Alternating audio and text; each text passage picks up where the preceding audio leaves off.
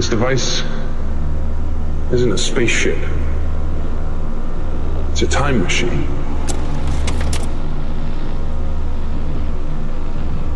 Goes backwards, forwards.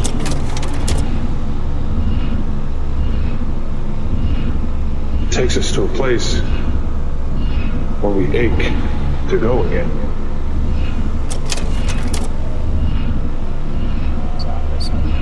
I'm a private. It's not called the wheel. You want to know something that It's called the carousel. gave me zero fans? It's that zero fans and negative pussy. I would explain to people why I liked marketing, and I would say it's like being a business detective. And I said that up until like 5 minutes ago, so I deserve all the scorn in the world because it sounds gay. What does Being a business detective. business detective? Yeah, well, it's like getting a case and then having to me explaining it's going to make it sound worse. You should have just said, "Yes, you're gay. Move on." I don't know what you're talking about, to be honest. I have no idea what you're saying. So this is Dimes Square. When Dime Square became poppin', like originally, not everyone, but a few people were coming to me and like, is that you? Are you this? Is that you? Are you Dimes Square? Is that literally you? And I had to like look it up. And then the more I looked it up, the more confused I got about what it was. I know now, but at the time, be like, yeah, what is Dime Square? Dimes? I'm like, I think it's girls who meet up and smoke cigarettes and call other people gay. I don't know. It's theater, I think. That's pretty much it. Yeah, it's Jewish girls who are pretending to be Catholic, meeting up and calling people gay. That is more or less what it is. How's it going with you, man? How are things? It's going fine, man. It's going fine. It's fine. It's fine. It's been a rough. I had all this shit going on, that was, um, happening. The year's been rough so far, man. Year's been very rough. I haven't. So you're also in marketing. You're also in Yeah. marketing. You are a guy who has my favorite website of anybody in the scene by far. Everybody must check. I've had people like reach out to me about your website like several times, being like, "This is the fucking best website I've ever seen." It's at bloodsatellite.ca, which I guess stands for Canada. But Yeah. yeah, it's so you can tell that you're kind of like in the design or marketing world because it's like kind of a deep fried parody of like a shitty SaaS website or something. Yeah. What you know what the inspiration good. was is that me and my friends, just by accident, we stumbled across this website called man.com. So people like can look that up. And as we were reading it, it's a real company, but for like 10 minutes, I thought, oh, this is a parody site because you're reading it and it's got all this corporate jargon and it doesn't mean anything to just the average viewer. And there was something about that as even though it's corporate jargon, it's not like 90s jargon. Whereas, oh, it's synergy, it's balancing your parallel inflows. It was like a modern form of corporate jargon, which is also trying to be woke and also trying to be like, we're about sustainability and future capitalizations, not just present capitalizations. So I'm like, I like that. I like the corporate jargon that's also that's coming out of guys who have tattoos, you know? So that's what I was kind of trying to capture. But it's hard. Like, it's hard to parody that because it's almost a parody of itself. And yeah, it's like, I'm going to take this and make it gayer. Well, it's already pretty gay, so you can't make that gayer. Yeah. It's hilarious. It's really good. You have like a store. I just had somebody on here, Jay Burden, and you did like a thing for Jay Burden that was like some merch. You have a lot of fucking hilarious shit on here, man. Yeah, it's called the Good Suffer Store, and we work with a couple of content creators, trying to take up more of a direct marketing approach to the merchandise because there's a lot of places and a lot of people that just kind of slap their logo up on stuff, and what we're trying to do is be a bit more this is the goal for this year. Be a bit more proactive about working with creators to create something that could not only appeal to their Yes. audiences, but also in a, like, if you saw this in a store, Yeah. then you'd be like, oh, that's interesting. I'll put that sticker on my Dude, laptop. Or whatever I it is. have a whole list of t-shirt ideas that I want to do. I want to launch my own store. You know, the Prudentialist has his own store. I just bought one of his mugs. We all need to like up our swag game times like a billion. It's really we need to have. Are you familiar with Pizza Slime? Yeah, I know about that. Yeah, so Pizza Slime really started this like meme to merch thing. And so they have like all kind. They were the ones who started the Erewhon sweatpants. They have the Stop Looking at My Dick sweatpants. They were kind of like the original like deep fried merch store. And now there's another one. Like in Sean Monahan's new report, he talks about like the new one is called Online Ceramics. Have you heard of Online Ceramics? No, I'm looking at it right Yeah, now dude, though. look up Online Ceramics. It's like it's all this shit. It's all like super memey, like swag. You totally need to be the right wing version of like our meme store, you know? Yeah, and I Uh think it has to come out of a millennial mind too, because I look at this, I'm yeah. like, oh, this is like an old style web page, like a GeoCities page back when I was a kid, and it's trying to leverage that like A20, not I'm looking at A24, not A24, but like conspiracy type shit, like Yeah. looking bad on purpose too. Yeah. I'm Wait, seeing a I lot should of just Nathan share. Why Fielder. am I not sharing this? I forget that I can just share with people my screen. So let me just share what we're talking about. Why not? For the people, why? Yeah, I mean, most people listen to this; they don't watch it, but yeah. So, can we see this? I Can can we? see it. Yeah, I can see Yeah, it. This is my website. Yeah. yeah. So this is your website, and it's just like all this hilarious shit. It's so funny. It's And also, just from a wait, practical point of view, this is something I advise is your people to business do. ready for the dehumanized God? And then And what's wait, funny about that is that was like written in a fugue state too, where I sat down. There was no like planning or branding doc. I just like uploaded all this shit right from my mind onto it. And I'm like, I didn't think anyone was gonna, like look at it or take it seriously. So that's become the number one thing that people talk to me about. it's And great, man. It's art. This is art. This is like exactly what our people need to be doing. I still look at it like a nationalized bourbon. That's still funny to It's me. not where the Jews star. yeah, yeah, it's my policy positions: flat Earth over women's rights. So good, man. So good. Uh yeah. So wait, you had this other funny thing that was like the info. Where did it go? Oh, it's an about. Yeah, it's like down here where oh yeah, our mission. Women no longer allowed to cook. Convince black people that slavery never happened. Bribe every Asian girl to tell gay people to frig off. Yeah, Yeah.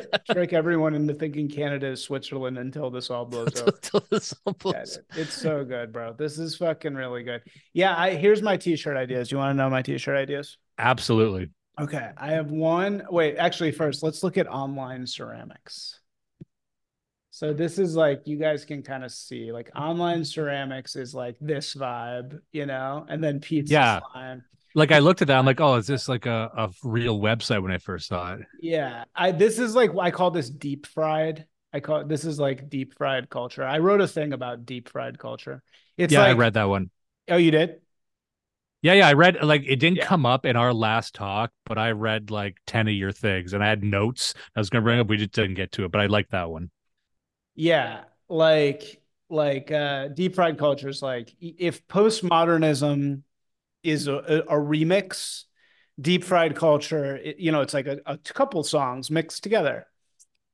Deep fried culture is like the same song or like the same thing copied a million times on top of itself.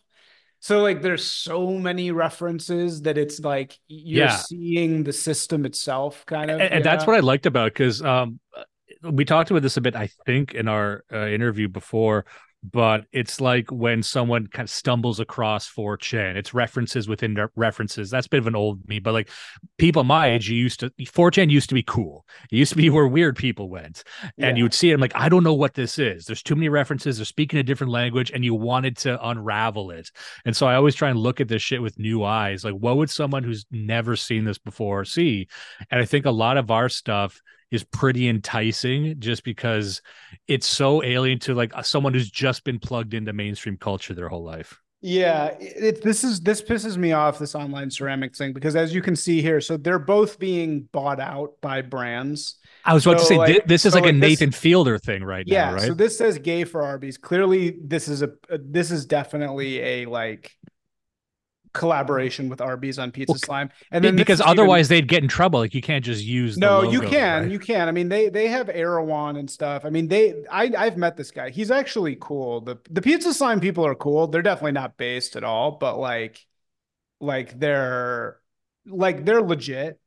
These online ceramics is kind of like cheating. Like they clearly Nathan Fielder clearly approached them to like promote his stupid ass fucking movie, whatever this is, The Curse. So it's like all Yeah. their stuff is about the curse. Like, wow, which is so fucking lame, and it just pisses me off like so much. But yeah, like look, every shirt on online ceramics is now The Curse, and like, oh, the Nathan Fielder is so like weird and It's ironic. like an I fucking hate ironic Nathan. I hate him. post-ironic ad. Yeah, he's like, you're right. It's like so ironic and so deep fried. And it's really just like stealing, like, it's just like stealing our shit. Or not even, this isn't really ours, but it's like kind of stealing like deep fried culture. And, The funny thing is, you and I have both worked in environments where I could imagine being in the boardroom where this was pitched, or the writer's room where it's like, let's right. do something new. Yeah. And then they're moving their hands. You can't see me, but I'm moving my hands like an asshole. New. Yeah, it's new. Well, this is this is what it is these days, you know. But there's something to that, because I know a lot of people. I have some friends who are on like the left or an anarchist spheres as well. And there's this common narrative on that side that the right is where all the money is, and the right is so astroturf because it's so popular. But I detect something in there, which is the acknowledgement that this stuff is cool and it shouldn't be cool to them. They're upset that this is actually cool. This is something that marketers would pursue and try to commoditize, whereas previously they didn't know how, or it was too weird. But now this is something they feel that they can monetize, which is a new kind of area to be in, I think, for us. You mean that they're getting this stuff from the right? Or they look around, they say, what's cool with kids? Like Yeah. they probably, I'm not a huge fan of Andrew Tate, for example, but I think if you're someone's dad and you're the CEO of a company, you're like, everyone's talking about this Andrew Tate guy. We got to get into this. We got to get into like calling women dumb whores. There's the new media of just straight up like the whatever podcast, but what's popular with kids is calling women dumb whores. And they're like, okay, Well, can we do that? Can we use that? Yeah. It's more that it's like, I mean, I think your website is perfect. Like everything that you're saying on your website is like, like it's so free, right? Like on the top, it's this like ridiculous, it's so deep fried and perfect. And that it says gays have to wear the Jews star. 9/11 didn't happen. It's like you're being deep fried in this way that's very free, right? You're not like, it's so obviously not real, you know what I'm saying? That it's like, but you're saying stuff that you're not allowed to say. So of course kids are going to be attracted to this. Like there's this girl, I had this like assistant for a while, and she's a perfect example of this. She's like a real dime square girl. And she's not based, she's not like right wing at all, but she just loves saying gay, and she loves like tweeting about libtards because it's just hilarious. It's just really funny. Yeah. You know what I mean? Yeah, so that it's was like the whole dirtbag left thing where it's right, like, yeah, it's very dirtbag left. It's very like just absurd, and people just think that shit's funny. That's why it's so fucking annoying when Nathan Fielder, who would never do anything slightly like he would never do anything slightly like inappropriate, right? yeah. That he's like copying this shit. It's just like so toothless and annoying. But It is funny that you mentioning calling things gay, because that was one of the big victories for our side, which is like getting regular people to admit that, yeah, being gay is lame. Gay means lame. South Park tried to be like, no, gay doesn't have to do with sexuality. It has to do with being lame. Anyone could be a faggot. It's like, no. Gay people are kind of gross and lame. When you see a pride parade, it's a weird, gross thing. It's dumb. It's weird. And then everyone got dragged into that world where even like lib girls are saying, yeah, that's gay. And that means like two men kissing, because two men kissing is kind of lame. That's Yeah. what it means. Everyone just kind of admits that now. Just like they fought for the right to say retard. Yeah, right. We fought for the right to say retard and gay, and it's like, and it's definitely like now it's okay again to do it. I feel like, Yeah. you know, you can like feel comfortable doing it. And that's why, like, even if you watch that scene, watching the evolution of the dirtbag left is kind of like watching the evolution of the hippies. I was reading this fascinating book by, I got it right here, by Jim Hogan, called Decadence, and it was tracing the history and life of the counterculture movement in the 60s, basically like the boomer counterculture movement and the phases it went through, and how it started with sort of spirituality and mysticism, then it moved to magic, and then it actually follows almost beat for beat what we're doing right now, how it sorted, and it started as urban, and the way it ended was like a lot of these hippies retreating into the woods to create parallel societies. Like, it's the exact, like, line for line the exact same shit. So I'm looking at that like, okay, they obviously went wrong or went awry. What can we learn from that? But there's so much that the argument for that book was like the counterculture movement wasn't a monolith. It was all of this array of different sort of revolutionary ideas and weird new mysticisms and the I Ching and Right. LSDs Yeah. over The here. new age. The new age. Have you ever been to LA before? No, I haven't. So if you come to LA and go out to Spawn Ranch, where you know, Charles Manson was, and this is a good like segue into talking about Manson and like Once Upon a Time in Hollywood. But you go out there, there's still like 4 or 5 cults like that still exist out there. One is called like Children of God or something. And you just can feel all in like Topanga. Like there's these areas of LA where all these hippie communes were existing. This is where like the geodesic domes were. Yeah. Like California is still full of this shit. You go up to you know, like San Francisco, you know, there was that Google cult. Did you hear Yeah. about Yeah. that? Yeah, where the guy was like fucking 100 guys a day. That was his like goal. Like how many like young, and he only straight men. He was like, how many young straight men can I fuck a day? Like, can I get to 100? Otherwise known as Google. What? Yeah, AKA working at Google. Let me ask you this. Is it something about LA, the city, that attracts or generates those cults, or do you think it's just like that everywhere? um, I don't know. What is, yeah, why is California California? You know, I don't know. You know, I think one of the most interesting things about California is, have you ever looked at a map of gender distribution of the United States? No, no, I haven't. So it's the further like it starts in on the east, more women than men, and then as you go west it reverses to being more men than women. So in LA there's like way more men than women, and it goes as you go further west across the states, the gender thing flips, and it's like in New York it's like 60-40 women to men. In LA it's like 60-40 men to women. I mean, it's not that extreme, but it's like pretty extreme, and you can feel it. You know, like you go out in New York, every time I'm back in New York I go out and I'm like, there is just so much female flesh. Just like everywhere you go, there's just like fucking women pouring out everywhere. Whereas LA, most parties are like sausage fests, man. Like you go out, That also is a all way an LA guy would say it walking off the plane. There's a lot of female flesh out here. female flesh. Yeah. No. But So why do you think that is? Do you think there's a reason? I don't know if you have all the answers to it's this, kind but of a that is mystery. You interesting. know, I think that God, why? You know, I think it's because women inherently don't leave. You know, women are Hmm. more inclined to not go somewhere else. So I think that it's like less women end up fleeing to a place. So just on the east, just historically speaking, you know, LA is brand fucking new, man. Where I'm sitting right now in Pasadena, there's a picture going around of literally where I'm sitting right this second in a big tall building that 100 years ago this was just the state of nature. Like it was like there was nothing here at all. There was like 2 buildings, you know, where I'm sitting right now. And so it's brand fucking new, man. Whereas the East Coast has been around for 500 years, you know, like Plymouth Rock, 1650s. You know, it's just so maybe that's what it is, that women are just naturally less inclined to like go off into a new place. So I remember I really don't know.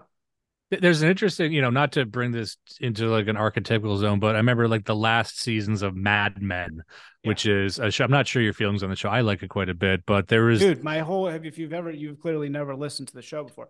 My intro music is the carousel is a Mad Men yeah, reference. I knew that reference, but I didn't know Yeah. if it was like, oh, but that show was too subversive or something. I've heard some people argue that it's like subversive or something. I actually just genuinely like it. But What the do you end of mean that show, subversive? How's it like Jewish?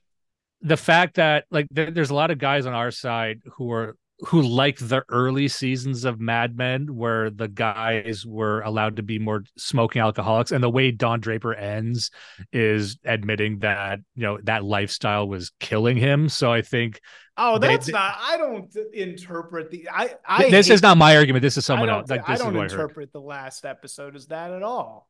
No, the last episode, the interpretation of the last episode is clearly that he's going to commodify that thing, right?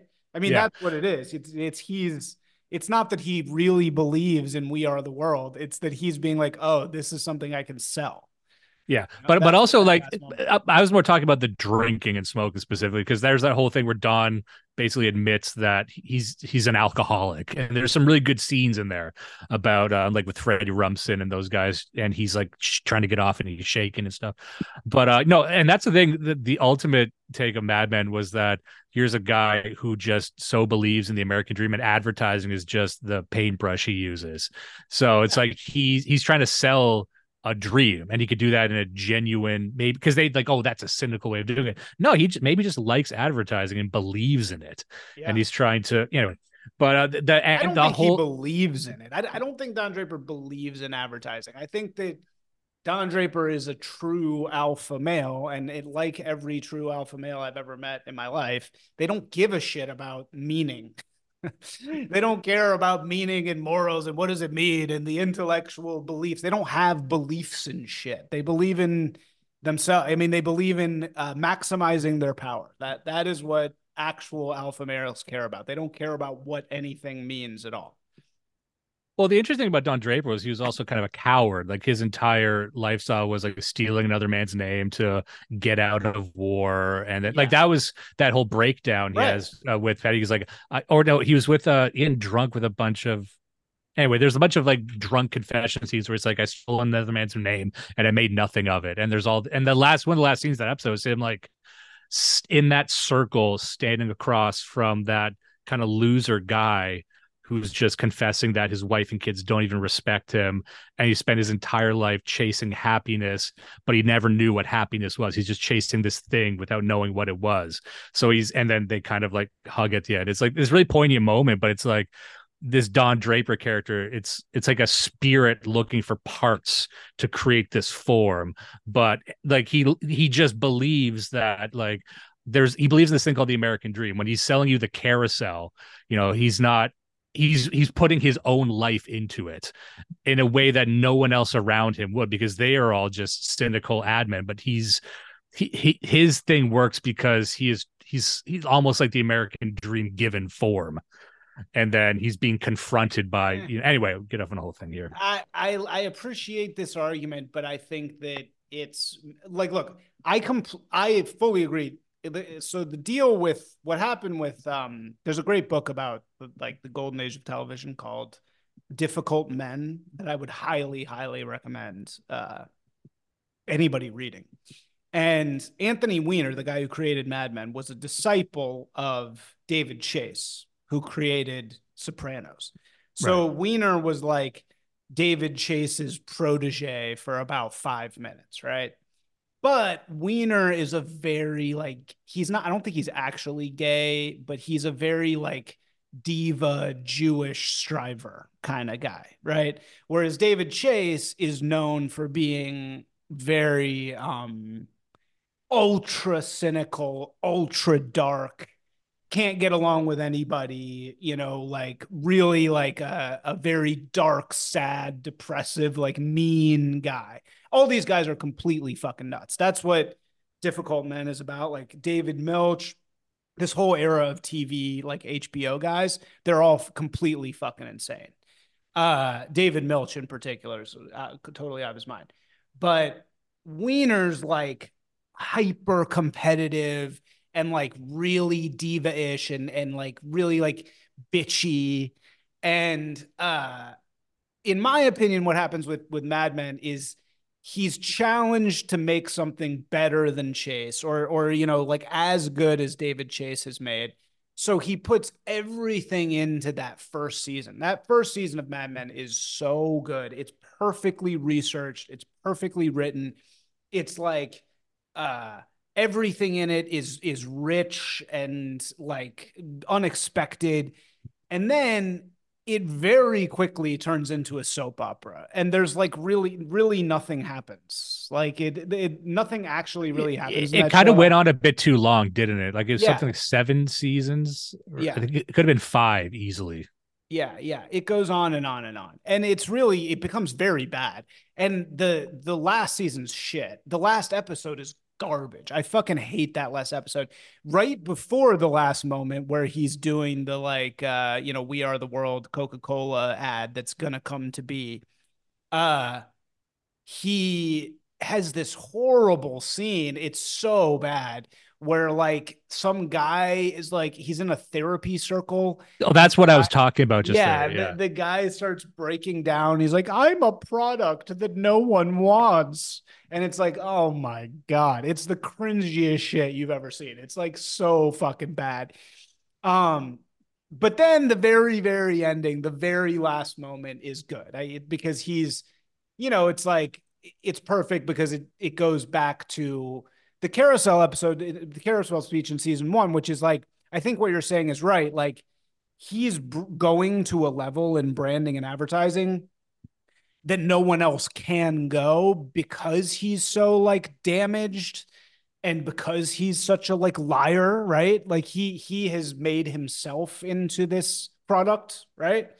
Um and so he's just better at it than everybody else. But I don't think he believes in anything. I don't think Don Draper's like a I mean, what we love about all these characters, right? Of this whole era, we love Tony Soprano, we love Al Swearingen, we love Don Draper, and we love who's the guy from Breaking Bad.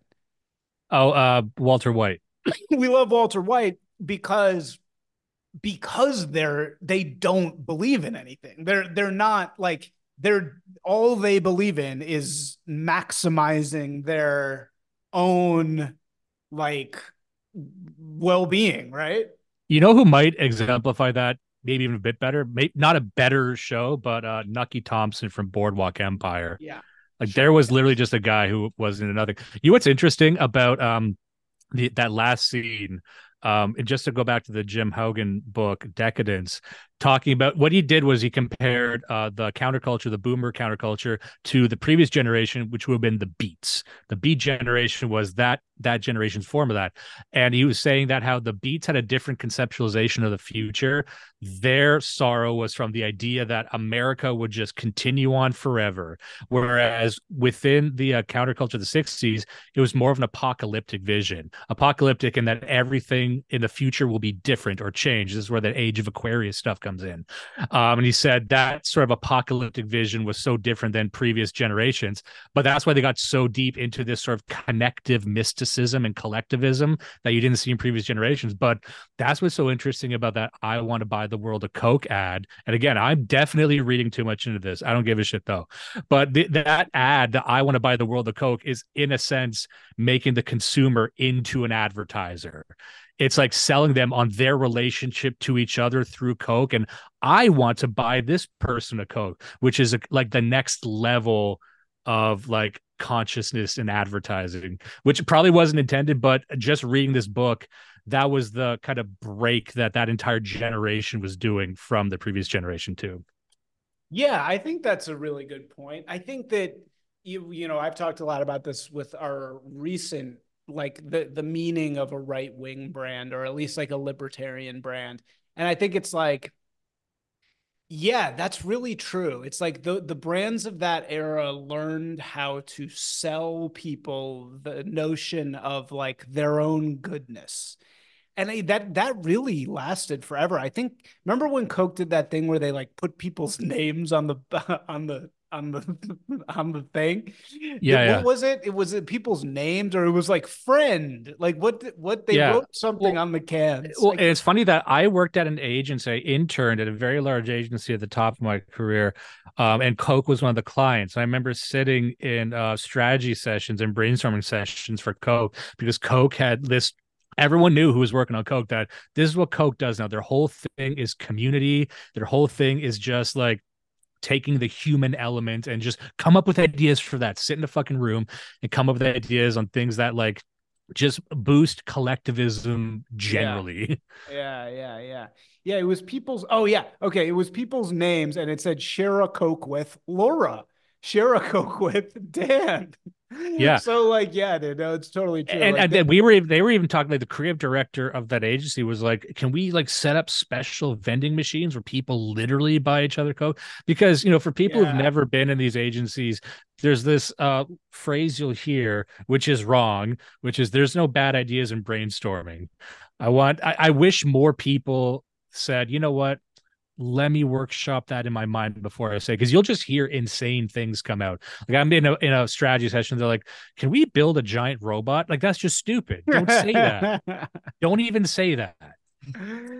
So what is your experience with what's your experience with you know, this stuff? Like I know you don't want to dox yourself, but like how deep into the uh you know, how deep into the mainstream marketing world have you gotten, if you don't mind me asking? Okay, good question. So I'm in Canada, so that might, you know, there's a few advertising hubs in the world. Toronto is surprisingly up there. So I worked in Wow. for around 10 years. I've been in marketing. I worked in very large agencies. I worked in medium-sized agencies with around, you know, 10 people. Then I've worked in very, very small agencies with just a few, and I ran my own a few years ago, and so I've also worked client side, which means I've seen marketing not only from the agency side, but working as a client in a marketing director role, which I think is essential to kind of see how it all fits together. And so I would have worked in Toronto and some very, very large ones. And for Really? So you've been really deep in it.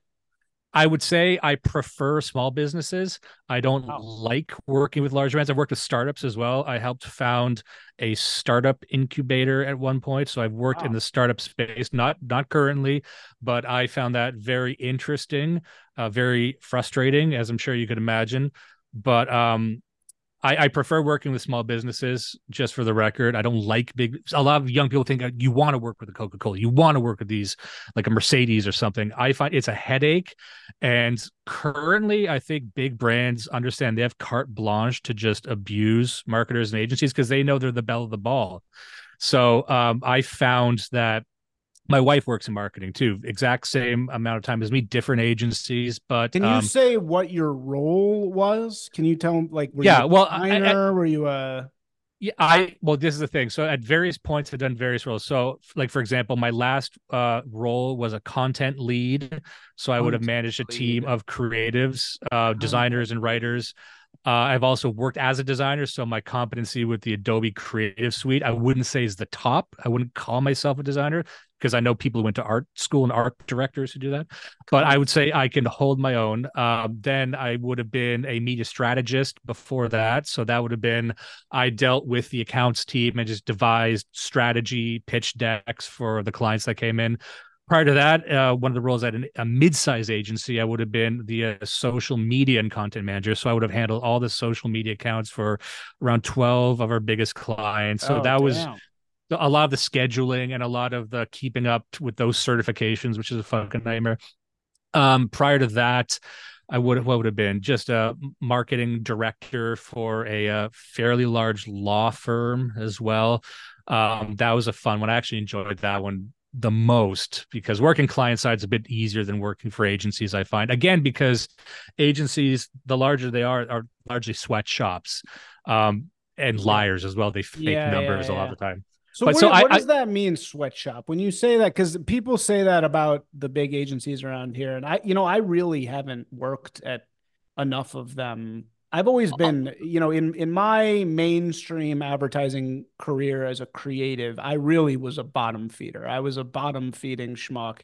I worked at shitty agencies and like influencer side agencies. The only time that I worked in pharma, which is like very viewed as like the worst part of advertising. And That would be a tough one though. There's a lot of money in that, and it's but probably yeah, really good tough money, at but that. it's very like not respected. And then the only time I had any real like prestige was working in branding, which that I did like work at the good agencies, but I never like was a creative director inside one of the really big agencies. So I don't know. And everybody used to say, "Oh, it's a sweatshop." So like, what does that mean? Good question. So I will say, like, try and give an example again without doxing myself. So my wife, her agency, it's an all girl boss agency, Yeah. and they have the tendency of leading every conversation with anything you need, whenever you need it. Will be there, holidays, evenings, weekends. Just send us an email, because they believe that their main selling point is being available. So they put it out there. They put a hang a shingle saying, "We'll be your slaves." So they go out of their way to, so you'll be working evenings, you'll be working on a Sunday, you'll be working, especially if it's e-commerce. So another point is that if you're working on anything in e-commerce for any big e-commerce brand, you understand that their biggest blitzes are during sale times, Black Friday, in and around the holidays. So if you are doing any sort of campaign, they need to be dynamically changed and optimized on the go, hour by hour, a lot of the time. So if you are dealing with big money e-commerce clients, they will demand that you're staying up late to turn on or turn off an ad or whatever it might be. Yeah. So that's like the digital part. You got to turn them on and off and shit. Yeah, and just again, some boring shit for people, but I find it interesting. It's that if you're designing an ad, and this is also true on Google, the value of the ad is how long it's running a lot of the time, because it leverages machine learning so much and AI, to the point where if you're running an ad long enough, the Google will effectively design your ad for you. You just type in a bunch of headlines, it'll swap in, and your conversion rate will be like 30%, which is like unheard of. Like a conversion rate historically would be like 5%. So, but the ads make themselves if they're running long enough, and the program, the algorithms learned. So there's an investment in not just creating new ads, because a new ad you can schedule it to go up and go down. However, what they're ended up doing is running, and every agency does this, right? They're running the same ad for 5 years because they don't want to lose those quote unquote learnings. And the only way to turn it on and off, you can't schedule that. You got to be doing it on the fly whenever you need. So there's a lot of people out there like, we got to run the same ad for 5 years because it's so effective. And anyway, I won't get too technical with it, but that's what a lot of people are doing. And so that's why there's so many people still getting jobs as campaign managers, because it's a shit job and there's no real good way to automate it yet. Well, but how is there no way to automate it? It sounds like there is a way to automate it, right? Isn't that what you're saying? There is, but you just kind of, the ad exists, and then the learnings that are happening is basically how many people are clicking on it based on how it's written or what appears on it, right? So the ad is just existing forever because it's slightly like changing depending on what's working and not. That's how this works, right? Yeah. So the reason is, what the platforms want you to do is create a new ad every time. And to ramp up to that level of effectiveness will take a few weeks or a few months, during which time you're kind of just wasting, you're spending more money, but you're kind of wasting money. But you're actually spending more money on the platform, which is what the platforms want. They want you wasting money like a casino. They want you spending on the stuff that doesn't work, right? So they kind of make it difficult for you to manage your budget effectively. That's why you need just humans there to manually turn it on and off, so you're not wasting client money. I see.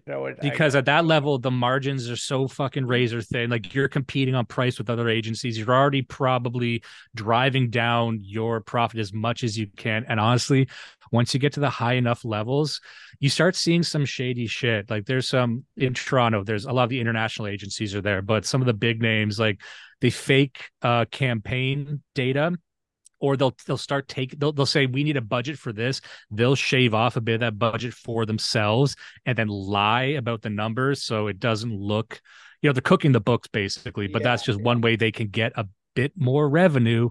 And if you think that wasn't happening tenfold during COVID-19, that's why no one can make sense of the data anymore, by the way. That's why there's so many influencers. Like, I can't make sense of these numbers. I'm not getting conversions on the ads. Everything kind of seems fake right now, but there's so much money invested in keeping this framework going that I don't know what's going to happen with it, but you're seeing a lot of layoffs. And that's what was interesting about Twitter. Elon Musk made a wager, like, can you fire most of these people and things still keep going? Because the people he really fired, I knew people who were fired from Twitter. They were the product managers. Yeah. And that was a general term for, my job is to deal with ad people to companies to try and convince them to spend more. But can we get rid of those people? And the wheels keep turning. And it looks like the answer is yes. Yeah. Wow. It's crazy. It's really funny. Yeah, it's yeah. No, I think that a lot of those jobs are totally useless. And so much of it, as you said, is just like this pretend thing of email me at any time and I'm always available. And, women are so easily talked into this.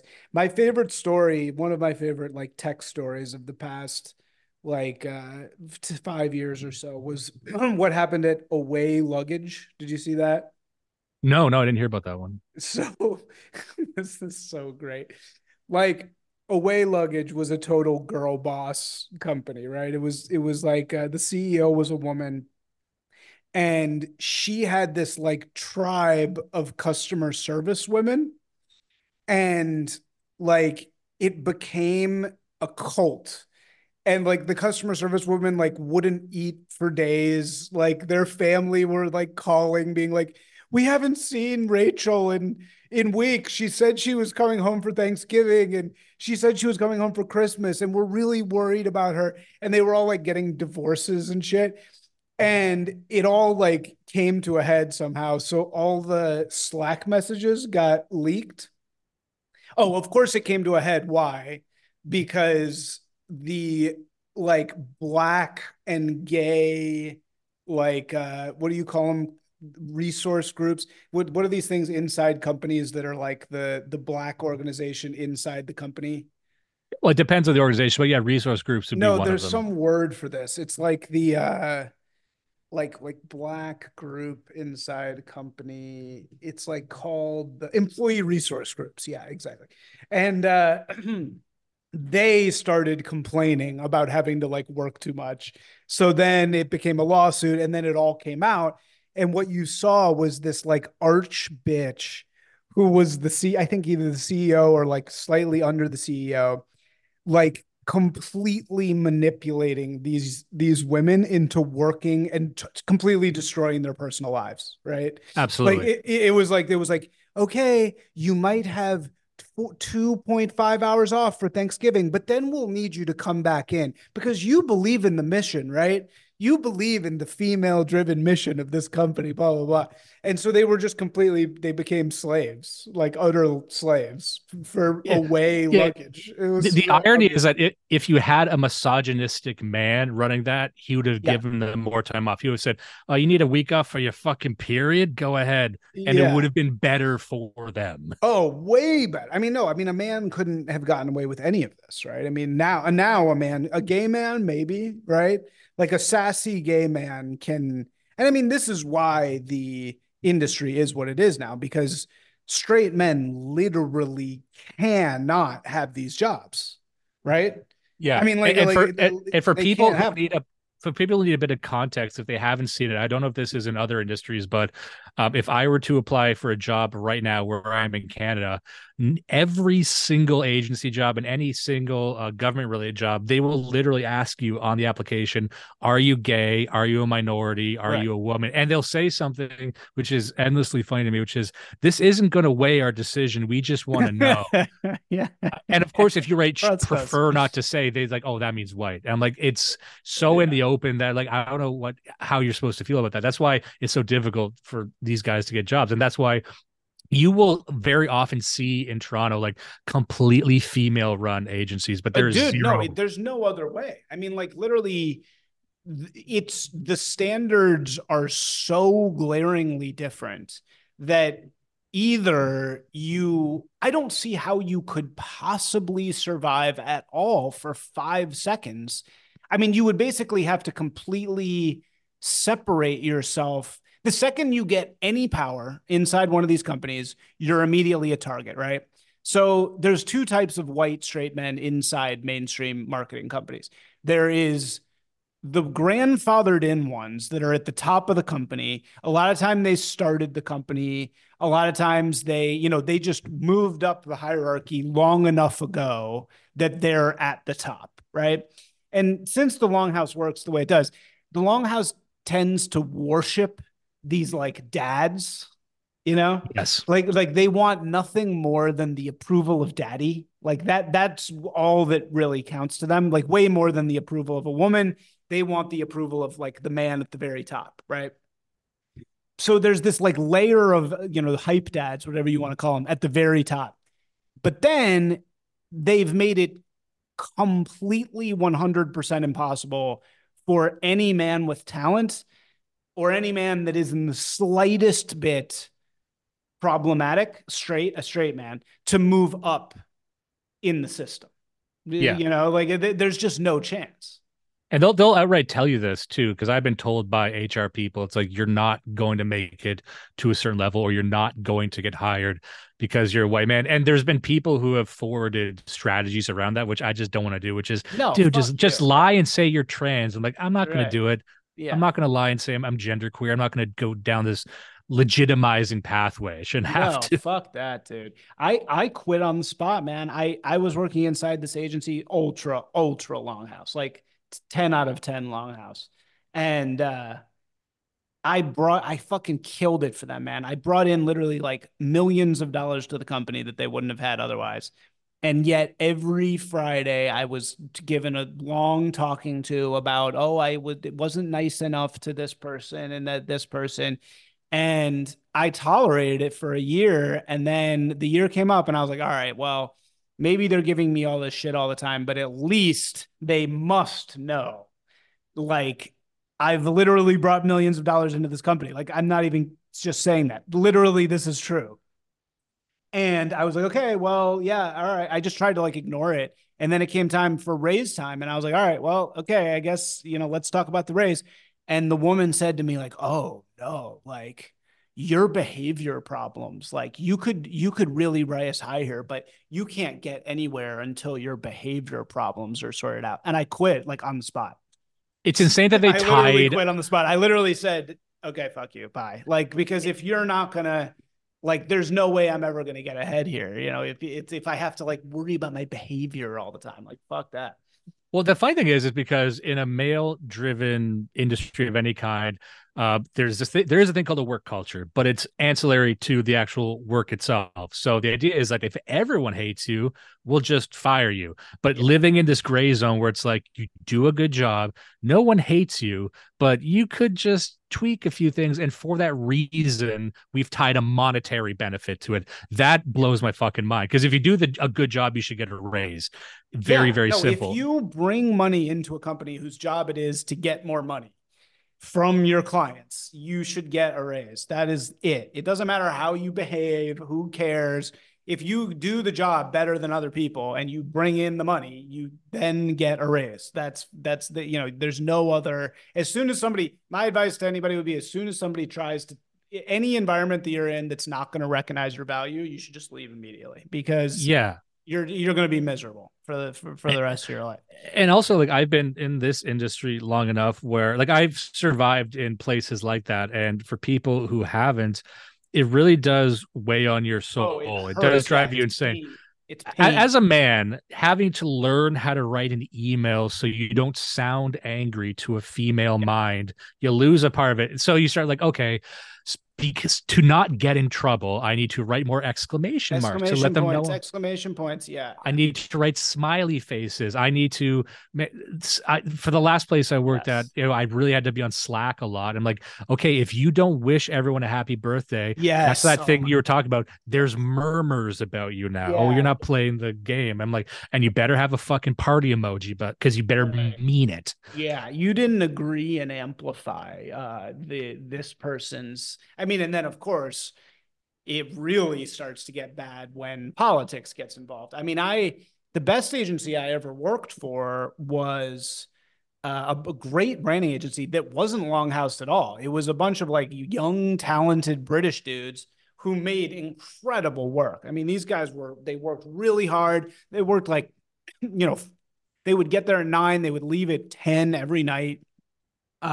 Designer, it was very design centric. So, designers work so many hours because it just takes forever to do what they're doing, as opposed to writers who can just kind of like, shit out, whatever. But I was so impressed by them, and the quality of the work was great. But they were playing this woke game. All their clients were woke. It was big tech, right? So it's like every client is gonna be woke as fuck. And God, this girl who was just pure cancer worked next to me, and she was horrible, not good at her job at all. I looked at her. She spent all day shopping, every day, all day shopping. And of course, what did she do with the agency? She constantly tried to get them to take on woke pro bono projects. And she successfully did this with this fucking trans rights organization that she just kept forcing it. So suddenly every day we have to have a meeting about this pro bono trans client. This girl. Yeah. That's the great thing about trans clients is that no matter what they're doing, it's always nonprofit. Right. It's yeah, like it's nonprofit. Although no, but really think about it. What is more lucrative than trans surgery? You know what I mean? Like that's actually very for profit. So, this was one of these companies, and it became a thing where it was like every day they'd be like, who wants to volunteer some time on the trans project? This literally happened. It shit. Sounds like and now it's your problem. Now it's like, you haven't raised your hand enough. I didn't raise my hand excitedly about the trans project. And then, of course, you become a fucking target, which is exactly what happened to me. And, I was killing it there too. I brought in a bunch of money there too. And it was just, I couldn't survive because I had to either say something all the time that was against my beliefs, or, slowly but surely become like an enemy of the system. You want to know a funny story? I got another fired story for you. Yeah. So, over the past few years, there's a lot of upheavals in our industry. Like my story over the past few years was like, I moved to a different city to take my dream job, a very difficult to get job, the one that I was going to stay at for the rest of my life. Then COVID-19 hits. And because I was the most recent hire, I get laid off. So I was kind of floating around for a bit during COVID in a new town where there wasn't a lot of work.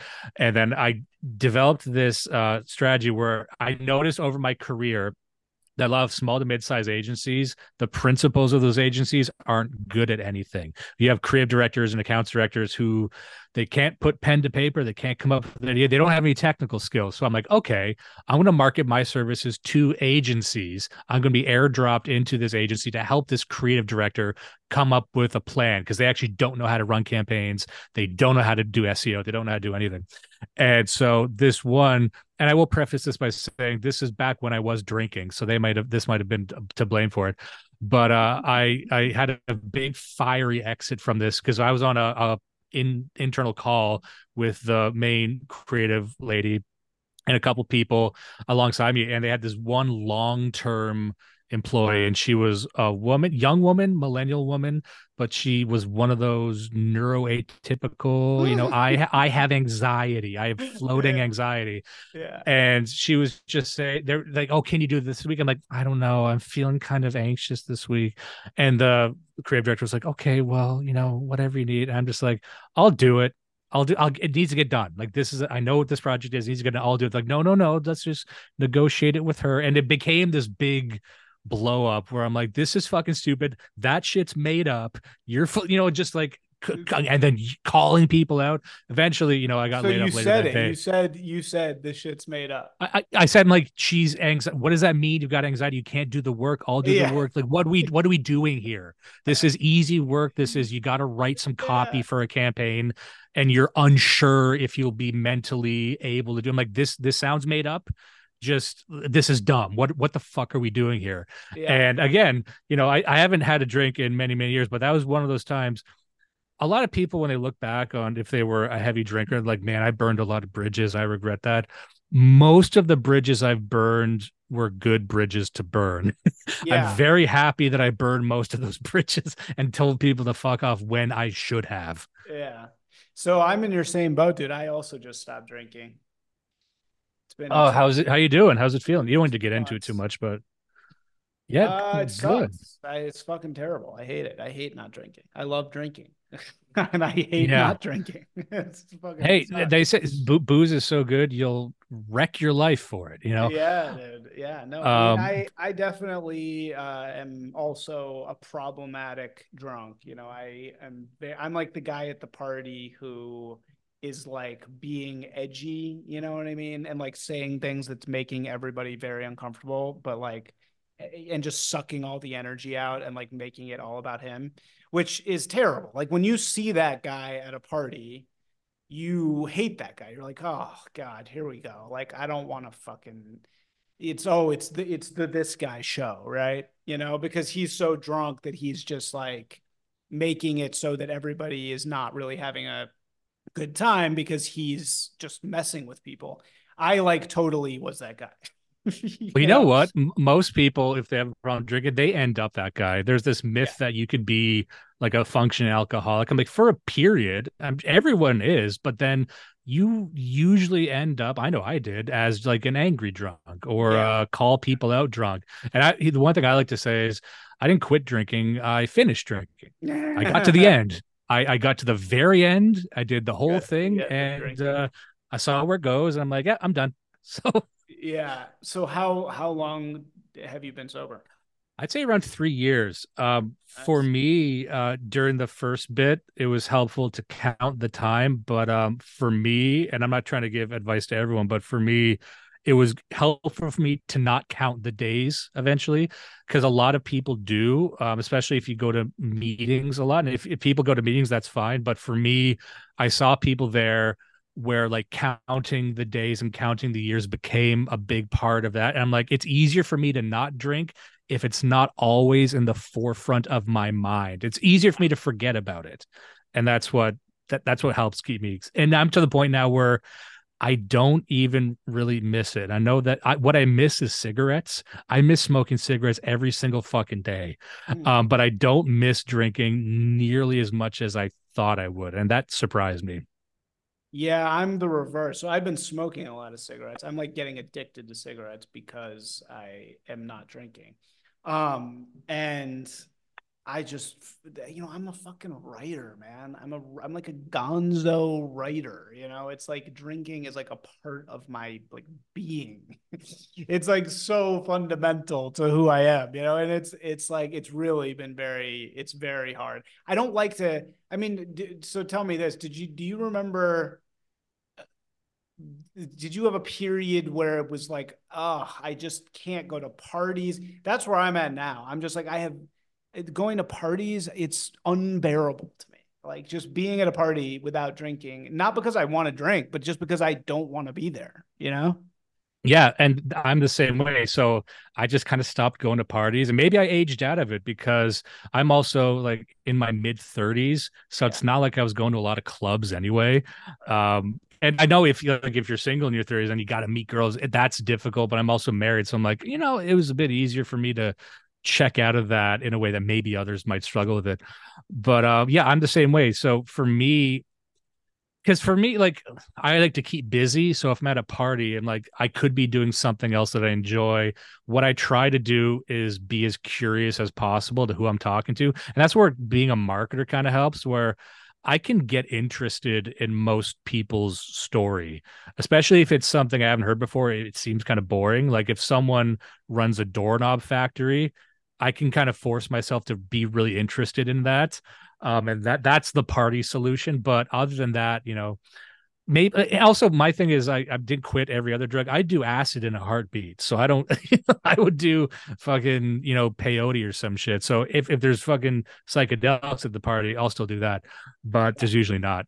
Yeah, we call that sober like sober. You do all the other drugs besides alcohol. And that's what I'm on. I mean, that's my rule too. I'll do anything, but I just find I don't really like the other drugs. Well, that's the thing. Everyone's got their one. It's very rarely is someone just into everything in the sense that everyone likes cocaine. Cocaine's great. If you don't like cocaine, you're a fucking liar. However, there's cocaine guys. Yeah, there's people that's who their thing. Right? Whereas Yeah, booze for me it's just totally like that's my thing. It's like yeah, and also usually it's a specific type of booze. Like for me, like I wouldn't get excited about wine. I wouldn't get excited about beer, but I love whiskey, like hard liquor, vodka, whiskey, even gin. That's my fucking thing. Where some guys it's just beer, whatever.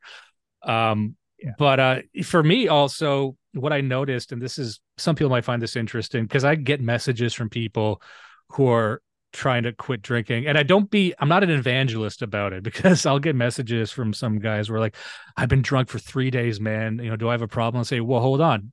Is it a long weekend? Because you're allowed to drink for 3 days. Like, it's not a problem till it's a problem. That's my policy.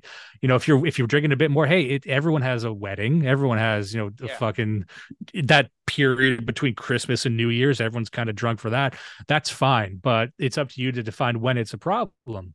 Yeah. And for me, it was like, well, I've been drunk for like 5 weekdays straight on straight vodka. And I'm in a parking lot getting drunk and throwing up at 10 a.m. So like that's not fun. It stops being fun and cool. Yeah. That's when it gets really bad. Yeah, dude. No, I mean it's horrible. It's a horrible thing and it's a horrible addiction. Man, did you see, one of the things that really scared me straight was did you see that nobody watched this for some reason, and it's really like everybody should be talking about this and they're not. It's The Anarchists on HBO. No, I've heard of that, but I haven't seen it. What's that like? Yeah, for some reason, like this, I think they buried it on purpose. I think HBO, they didn't advertise this at all. And they released this great, it's not, okay. The documentary is not particularly well made because it's made by this like weenie. He's like this guy who makes it has too much of an agenda and he's such a cuck. He's such a like typical journalist bitch. Like journalists have this Nietzschean flip where they're very much the reason why all journalists are terrible, AJAB, all journalists are bad, is because they they have this warped Nietzschean agenda. This is why I could never cut it as like an actual journalist, and I would always like fight with people because they like their willpower is to exploit a subject, usually a person, to forward their own agenda and to forward their own fame, right? But they're doing that under the guise of telling someone else's story. So they're kind of these inherent swindlers. They're like spiritual swindlers where they're saying, I care about this other person, but really they care about themselves. And of course, like really, really great journalists, there's of course many exceptions to this, that there have been wonderful journalists and there are people who understand this well. But anyway, the guy who does this documentary is very much one of these like reverse willpower people. And the story is the Anarchists, and it's about Anarcho-Poco, which is this anarchist conference that popped up in Acapulco during COVID. It kind of like got big during COVID, like a lot of these things. Or no. It got big right before COVID, maybe. Well, let me say this. I'm looking at it right now, and I thought I knew what this was. This is completely different than what I thought it was. I don't think I've ever heard of this, but this sounds fucking fascinating. And it came out 2022, apparently. Yeah, I think this is one of these things that HBO, in committing suicide, decided not to put any money behind, even though it was one of the best things they've done recently. But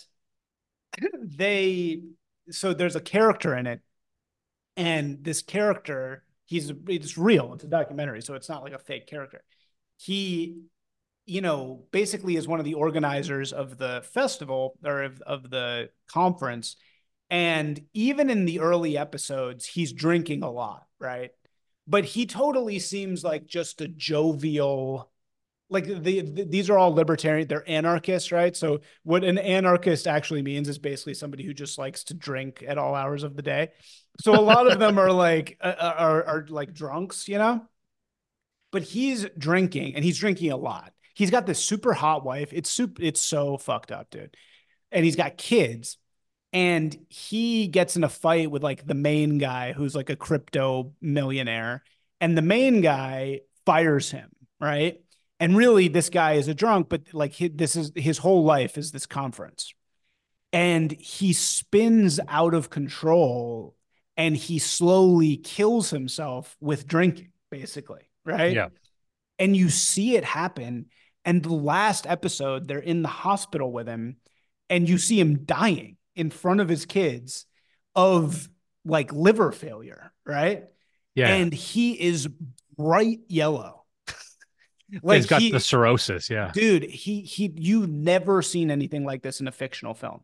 The way he looks is fucking horrifying. Shane Gillis did an episode on this, and he said he looks like Homer Simpson.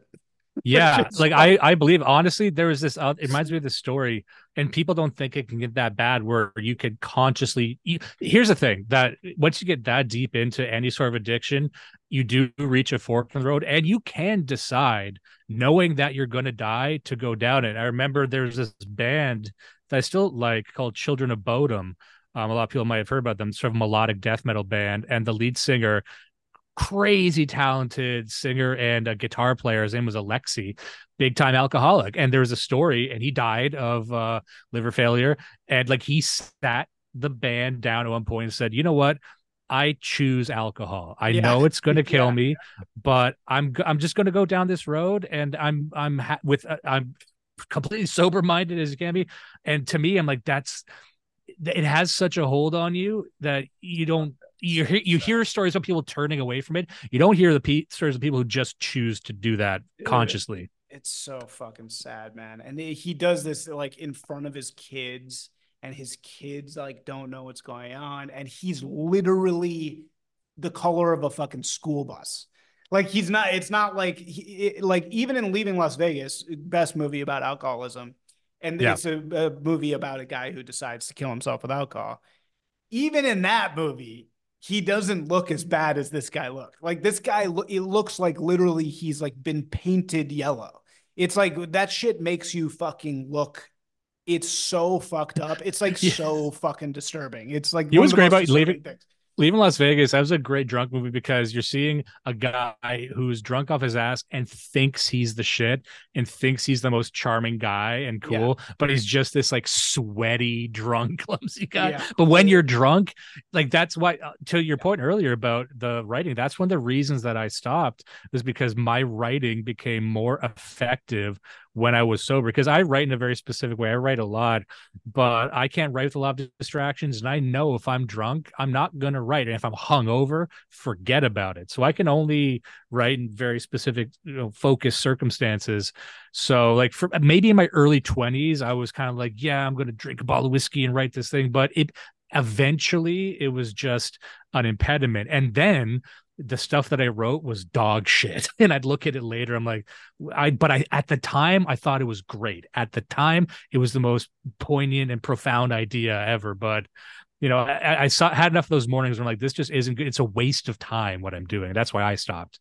Well, but we can't say that alcohol makes you a bad writer, because most of the great writers in history have been hardcore. Here's a counterpoint. They were amazing writers, and think how better their writing might have been. Better they would have been. Had they not. That might sound like a code phrase, but consider that, like maybe.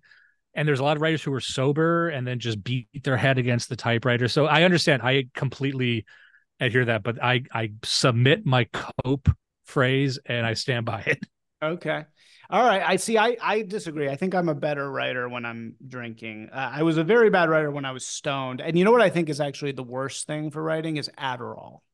Adderall, you can Really? tell. Oh, Adderall is horrible, and I take Adderall occasionally. Adderall is so fucking bad for writing. It's such a pleasure to write on because you're just like, whoa, fuck yeah.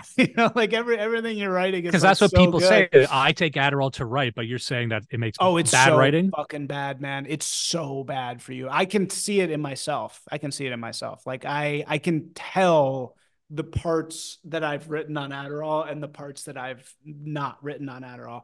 That's And interesting. the stuff that you write on Adderall is it's so over, it's like bloated. It's like air. Adderall writing is like air. And I can always Wow. tell, like, I know several very successful writers who write, like, in mainstream journalist types who write on Adderall. And I can always see, like, man, this is why, dude, all of DC, the entire left in general is essentially powered by Adderall. Like Huh. Adderall is literally powering all of DC. Everything, and you can see it in the way that the regime and the regime propagandists, you can see it in the way that they act. Like, I've uh, never heard this before. This is fascinating. I'd like yeah, to no, hear as you much can. of this as possible. Right, yeah. Sorry. Yeah, no, you can see it, man. You can see in the way the ideas that they have, the way they write, is so Adderall fueled. The Adderall is great for legal writing. I got into it in law school, and it's great for legal writing because legal writing is just vomiting, every point on the page. It doesn't have to be good or nuanced at all. Whereas writing creatively, it's very bad for writing creatively because you're just spewing on the page, and it ends up being very indigestible to others, I think. Now, this might be an unknowable question, but do you see any generational differences there? Is like everyone on Adderall, or do young people, maybe I Zoomers, think use it more or everyone less? is on Adderall. On the left, literally every single person is on Adderall. I mean, any striver, any lefty gay striver, they're all 100% of them are on Adderall. Everybody in DC is on Adderall. Like I wonder if Adderall there's no question. replaced cocaine because people used to do cocaine to stay up and get a lot of writing done, but now maybe that's like a shift that happened as well. I don't think people realize how crazy the powerful people are. Like, people think that artists are really like the crazy ones, right? Because artists kind of pretend like they play the role of the no rules person. And I think historically that's true, right? Like the Beats really were drunk and high all the time. And the hippies really were on acid and like I think all that was true for a very long time. Today, that has totally flipped. Like, actually, one of my favorite things is, do you know how Liquid Death Mountain Water came to be? I think we might have talked about this. It started as like a meme or a joke, didn't it? No. So what it started as is musicians on the Warped Tour. So the guy who founded it was like some marketing guy on the Warped Tour.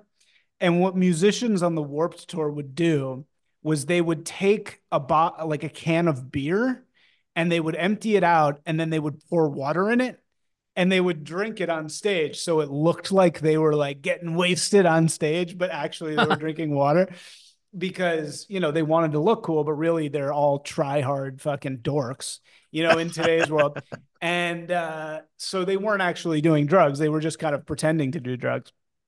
And I think that, and in my experience with artists in general, that's very true. They're very soft. Artists are like soft and they're strivers. They're not like crazy drug people. Um, Especially now, especially like the types of rappers you see come up in the alternative scene. Like they, yeah, aside from the ones that are just killing themselves on Xanax, that's a different story. But a lot of them just seem like they're pretty much straight edge. Like that yeah, used to be a big deal in punk if you're straight edge, but now that's way more prevalent, I think. no, very true. Yeah, I think most of them are like relatively straight edge, I think. And whereas the people who are really nuts are the like power people, the bankers and the DC people and like the LA like agent types. I've hung out with them. Nobody goes harder than those people, man. Like the suits in today's world, it's the suits that are fucking really, they're on every fucking drug, that like imaginable. They're ketamine now is everywhere. Ketamine's like the big new drug that everybody's on all the time. Um, and they're on acid, they're microdosing shrooms all day, they're all on Adderall, and they're on Xanax. Like the amount of drugs that like the mainstream people are doing is really, really DC. I've heard crazy, basically, the gay DC scene. You saw the video from the guy getting pounded in the ass in the Senate, right? Yes. Yeah. We all saw it. Yes. Disgusting. But like the DC, from what I've heard, the DC gay like power scene is absolutely fucking just I was about to say, like, savage. that story was like, oh, we caught the one guy that was having gay Think sex. about And how like, far it has to go to get to that. yeah, like Like that. the Well, twink it's like DC. Harvey Weinstein. It's like, oh yeah, you found the one movie exec who was sleeping with young starlets. We got the guy. Like, shut the fuck up. Yeah, But there's right. something, I think you do need to be ambitious to even be interested in drugs, whereas the young people might not be ambitious. Like the archetype of that would be like Don Simpson, who was the guy who worked with Jerry Bruckheimer. He Yeah. was a producer. When he died, he had like 24 different drugs in his Yeah. system. He was a guy who was just going 24/7 coke. What do you got? Yeah. Give Yeah. pills, just whatever, because he was a shark. He was just a fucking killer. You see him in Yeah. an interview, he's just going because he just wants to be at that level. So I Yeah. think to like be interested, you got to, in that sort of thing, you kind of got to be a shark and have a joie de vivre about you, which Yeah, is counter to what you totally. would think, which is like, I'm sad, so I'm going to do drugs. So when you're sad, you're just sober and kill yourself, I guess. But Yeah. if you're Right. if you're on crack and you're drunk and you're on Adderall, like Yeah. there's something going on. You want to take over the world. Yeah, you want to fucking kill it. Right, exactly. No, I think that that's true. Whereas like the SoundCloud rappers die of like fentanyl because they want to like they're the depressives, and they're like doing opiates and shit. Yeah, Well, the idea of yeah, like tech CEOs microdosing LSD is like just the dude. funniest thing. Well, how about two examples? Tony Hsieh, the founder of Zappos. Did you hear what happened to him? No. Oh, this is one of the best stories, dude. He burned himself alive because he was completely addicted to nitrous. This is Tony Hsieh. He was this Asian guy who founded Zappos, one of like the top techie executives. Literally burned himself alive in a shed. And before that, he was known for like walking around Vegas with a nitrous tank at all times. That's I Yeah, love it's this shit. I never heard of great, this. dude. That's so fucking funny. He also I, got like rejected by the singer Jewel. Like that's why he killed himself. He was like trying to bang Jewel and she said no. And then he like burned himself alive in a just shed. like a Chinese guy high on nitrous Yeah. trying to fuck Jewel is so funny to me. Yeah, like just fucking high. He was Vietnamese, but like Oh, insane high Vietnamese nerd, like trying to bang Jewel. And then there was that, and then there was also the guy who just got stabbed to death in like an honor killing, who was also some big tech guy in San Francisco. He got stabbed because he was like banging his business partner's sister or something. And they tested his blood, and it was like, yeah, same thing. It was like 14 different drugs. It was like Adderall, acid, battery, like ketamine, all at once. I remember reading this tweet once, probably one of those vitalism sort of guys, but they were saying that, if you told your barbarian ancestors that in your era you had a magical substance that made you stronger and crazier, you could stay up for weeks on end, like they would tell you to take it. And that Yeah. just kind of reframed it from him. Like, I guess it does give you barbarian superpowers. Well, dude, I Like mean, I like think, PCP is a barbarian drug. It makes you strip naked, yeah. wander down the street with knives, and then just start attacking cars. Yeah, I kind of believe it. I mean, I think I believe in performance enhancing drugs. I think that I think it's good to. I mean, this is the problem I have now. I'm like, I'm not a normie anymore, man. So I don't have the luxury of um being anon and like trying to get jobs in the mainstream anymore. I can't get jobs in the mainstream anymore. That's done. It's over. Right? They never call me back. It's never, I mean, I don't try anymore, but I'm too open now to do that. So in order to like make shit happen, I got to go to a lot of parties, you know? I mean, I have to like meet people. I got to go to events. And it's real hard to do this shit sober, you know. I mean, you really do need like some kind of fucking edge to keep it well, going. you're kind of like me. Like you have the personality where you probably hate networking events. You hate mixers. You know, I used to go to those all the time where it's like shoulder to shoulder with like young guys. They spend their entire paycheck on that suit to everyone wants to find the CEO, but it's just other guys looking for jobs there. But you know, I was wanted to ask you this because I remember Gavin McInnes, who a lot of people don't like. I understand why. But early on, he had an interesting statement. He said something like, you know, when he became outed for whatever the fuck he is, he got kicked out of his agency. But he said, you know, I lost a lot of work, but it was almost like sending up a signal flare, letting other right adjacent people know that who I am, and that attracted some other business. Yes. I was wondering, has that been your experience at all? Like, have other doors opened? Because absolutely. I mean, without question, definitely. I mean, that's just, you know, that's the whole idea, is that it opens other doors, and it really does. And I'm so much happier, man. You know, the thing I really do have to say legitimately is I am so much happier as a person being out than I was when I was split, right? When I was hiding. It really is so fucking different. It just, my mental, like everything works and makes sense. Whereas back when I was working in the mainstream agencies, I would have I mean, I was also drinking a lot, but I would have Mondays come along that were just pure despair, you know, and you're not even really sure what it's hard. It's not like you are like, I'm upset because I'm spiritually forwarding something I hate. It's not that simple. You just feel bad, you know, and it's kind of unclear why you feel bad. And you feel like there's so much distance between what you want to be doing, what you are doing, and especially at agencies where you've worked, there's so much bureaucracy. So much of your day is just held up with these, like, because they give out jobs to people who to just make busy work. So it's like meetings about meetings, and then it's like, and just how much of your day is spent like learning how to be nice on Slack. Whereas what you want to do, like my thing is, I genuinely like marketing. That sounds lame to a lot of people, but I like it. And people in our scene come to me asking questions for their business. I do for free just because it's cool and I'm interested. So that's the job I would love to do. But the closer you get in these organizations, like you don't even spend a lot of time doing that, which is, you know, counterintuitive to what you might expect. Yeah, no, well, so, I mean, I agree. I also like marketing, but how do you deal with like, you know, being anon? Does that, like, do you feel bad having to like pretend?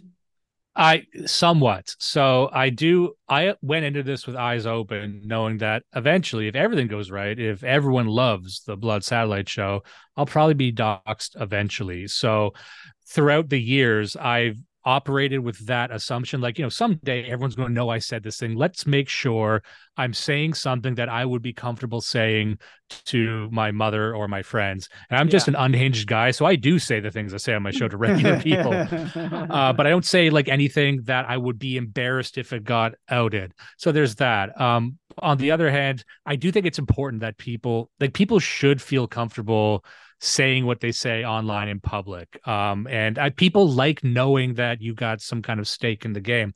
However, I approach this from an older internet. You're kind of my age, I think, or around there. So you probably remember earlier internet. And I just liked the idea of having a real world persona, but also having this special space, the space where you could be anonymous and you could like try out saying stuff maybe you've never said before. And I'm not saying that should be your main persona, but it was always nice to have this arena where you could find people being their weirdest and Yeah. just live there for a bit. That's what 4chan and a lot of these places were, people at their worst, and seeing what's that like. Or Yeah. and so I would love, no matter if everyone was docs, I do think there is a value for anonymity, especially practically going forward. I don't want people to get fired, and that's why I would recommend people be anonymous if you're afraid for whatever reason that you might lose your kids if it gets outed, if you got a vindictive ex. Like, there's a lot of reasons why people might want to be anonymous, and that's their story. Then, I'm not going to tell them to put everything on the line. But I would love to live in a situation, and also like the idea that most people, I think, are convinced that their ideas are more extreme than they are. That's definitely true. There's a lot of people, like, if you just say like gay sex is gross, like, more people would agree with you than you might think. And that's kind of a fun thing. You can find a group of people who, if you tease out some of your ideas, you might get a lot of traction. And so if there's any like psyop going on, it's convincing a lot of us that we are extreme psychos. A lot of us aren't. I'm not a huge advocate of like Sargon or Academic Agent, but they had their arms around this idea of sensible centrism, and I'm not a huge advocate of that, but like they were approaching this idea that a lot of the things that you think, they're just what what we believe was the de facto norm like 50 years ago. So let's not buy into the narrative that we're all just fucking schizo fringe rapist madmen, for thinking that tradition's good or whatever it is. Yeah, I mean, ultimately, I'm of the belief. I mean, it's like I kind of try to wrap my heads around this, and obviously, like, people immediately, as soon as you start criticizing anything Anon, they're like, "You're a fucking Jewish doxer," And so I'm like aware of this, and I think anonymity has been great. The Anons are like the gods, you know what I mean? Like they're like these unreal like characters that exist not really in the real world, you know what I mean?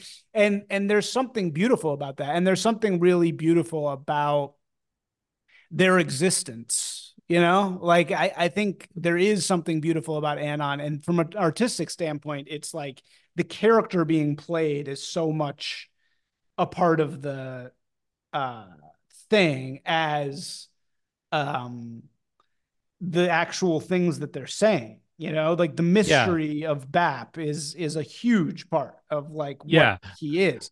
And just bring it back to Gavin McInnes, like he was one of those guys who's like, you don't even have your real face out there. Who are you? I'm like, I've never given a shit about that. If people want to play a character online, I'm okay with that. No, I agree, and I think, like you're saying, it's good to. I think it's good artistically. Is it good for the mission? No, it would be much better for the mission, for our, like, the goals that we have, if we were all not anonymous, because being anonymous, it really does like it like makes it so that you can be split, right? And if you can be split, that does give the regime power, because as you just said, it makes it so that you think. And I completely experienced this. Once I came out, I realized that the things that like I thought people cared about were not really the things. Like those weren't the things that really upset other people as much as you would think, right? And so I do think that like in the long run, it's. I think that the trajectory of an Anon, and so this is how we should finish, because we were going to talk about this anyway. We saw that Solbra posted his face, right? And BAP posted his face recently more, and like, we see these guys coming out of the shadows. I think that should be the trajectory. It should be like, you're an Anon, you're experimenting, you're this primordial thing. You reach this certain level, and then ultimately it becomes your responsibility, once you're big enough, you gotta like embody yourself, you know, Well, and you gotta that's the become a good real point. leader, you know, you gotta become a real leader and a real artist and kind of like take that step. But I don't know. I mean, I totally respect the anons. I'm not saying that everybody should do that. I guess I'm just trying to like, what do you make Well, of this face thing? I agree completely. And also with a character like Solbra, you know, as much as you might like his writing or what he stands for, it does hurt the cause if it turns out that he's a short, fat guy. Yeah, right, You know, right, exactly. so if you see someone, oh, this guy, he's fit, he looks, you know, he looks like he embodies what he talks about. Same thing with Bap. You know, I think he docks himself, and he's not a fucking short, fat, ugly guy. Yeah, Because that would actually for a lot of people, even though they wouldn't admit, that would hurt it. And you know, as much as people don't want to say it, you can tell a lot about a person by how they dress, how they carry themselves. So yeah. if you agree with someone and they just dress and look like shit, it's like, oh, you know, can I trust what they said? It sounds unfair, but that's how the world works. So, And also um, their identity matters, right? I think that Bap being Jewish was actually really harmful to his. I think it made him look pretty ridiculous. You know what I mean? Like I don't. I'm a complete Bap enthusiast, and I completely am like, you know, on his side, and I support everything he does, and you know, I don't give a shit that he's Jewish at all. But I think that that Groiper attack on him was effective. You know. yeah. Uh, Also, if so much of the imagery is at right. least dog whistling, like Aryan Yeah. Superman, if it Yeah. turns out Yeah. you're Yeah. Jewish, like, well, that's that you're making it easy at that point. Exactly. It's like I was so certain he wasn't. And then when that came out, it was kind of like, whoa. You know, like it's fine. It's not a I mean, that's been, you know, I'm Jewish. My mom's Jewish. I'm a Mishling, but you know, I consider myself Jewish.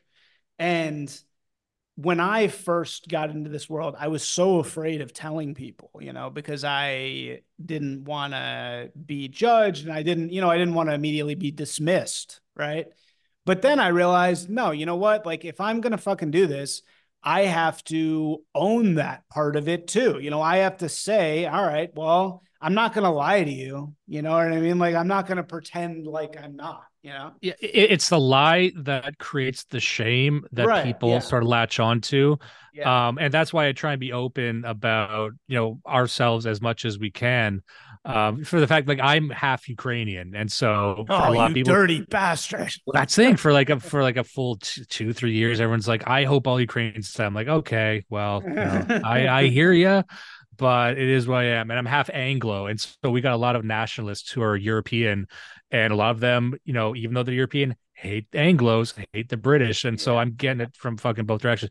But you know, if you just lie about who you are or what you've done, you create the shame, and that's what people kind of latch onto. And Yeah. They also, latch onto the shame. Right. what you're talking about before is interesting. Like the entire idea of having an anon space in your real life space and you putting all the things you truly believe into this anon zone, you almost bifurcate your personality and you Right. admit to yourself that this stuff over here is bad. And if it Yes. ever, it's like Yes. having a reverse go bag where if the heat ever Yeah. comes on, I could cut out that part of my personality entirely when it should be fully integrated into your being and live. And just like working in these offices where you need to lie, you know, even back when I was like a Trump guy, right when he was first, like I remember walking into the place I was working after Trump was elected and just everyone hated Trump and I was the bad guy for like smiling.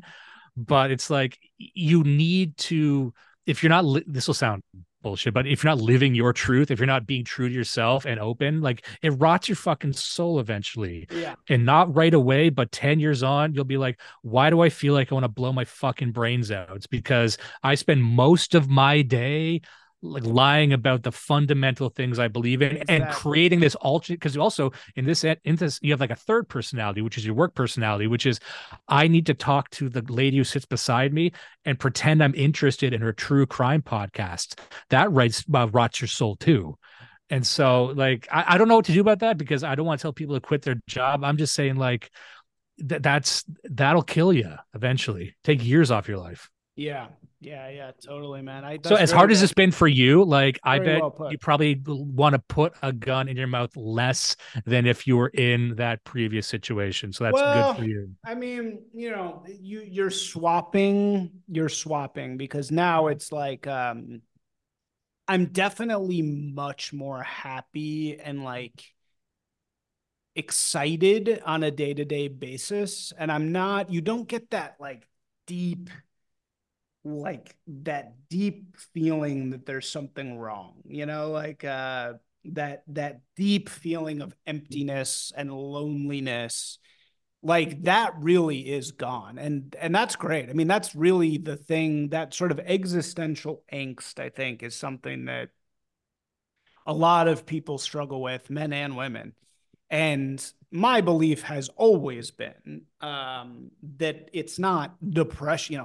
I completely do not believe in like any of these like depression, and yeah, any of that stuff. And so I think that those feelings of loneliness or emptiness, whatever, that is your soul saying like, I'm missing something. I need something that I'm not getting. I'm like hungry. Yeah. It's And not something that needs to be medicated away. You right, it's know, something that is missing in what you're doing and the way that you're behaving, and you have to change your behavior. Unfortunately, it's sometimes just very difficult to understand what changes you need to make. I mean, I think you kind of know deep down, but we're very fearful people, and we act via fear a lot, and it's hard to remove that fear. Um, and so I definitely have gotten rid of that, like that deep fear and anxiety and loneliness is gone. But what do you trade it for? You trade it for like day to day worry, day to day anxiety, like a low grade, like a constant low grade anxiety that you really is very, very hard to get rid of. You know what I'm saying? So it's like, well, especially because you're sober now too, and I'm you're sure right. that's a lot of that's hitting you, Yeah. and there's no retreat from it. And I went through that as well, which is like the hardest thing for me was also I don't have an escape and I don't even have a reward Yes. mechanism where I'm like, Yeah. oh, I had something's good. I should have a drink. It's like, well, something's bad. I had a bad day. Things are terrible. Now I just sit here and Yeah. I let that irradiate me. And that's hard. Most Yeah. people can't do it. Yeah. But I think if you could even just do that, you're stronger and more capable than you give yourself credit for. And I think Well, it does get easier. I'm just going to tell you that it does. And you'll honestly, you'll probably slip up. And you know what? I might slip up one day. People do that, but like, don't be hard on yourself because you've already made a series of decisions that most people couldn't even conceive of doing. So you're already ahead of most people right now. so how did you yourself get through that period of like not having, you put that very well. How did you get through not having a release valve? Well, I tried to stay busy.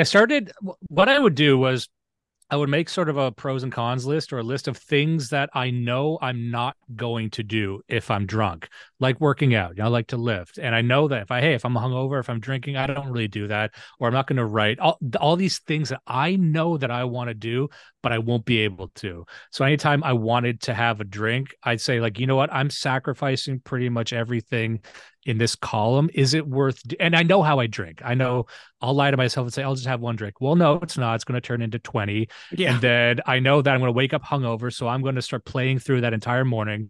I'm going to wake Yeah. up, have another drink. So that's like 72 hours that are Yeah. gone from my life. And Yeah. also, as you get older, I find, and maybe you're like this too, I can see the end. I start feeling that my body's aging that didn't Yeah. occur in my 20s. So I'm like, okay, I feel like there's a clock ticking now. How much of my time must I maximize to get where I want to be? Because I'm actually not where I want to be.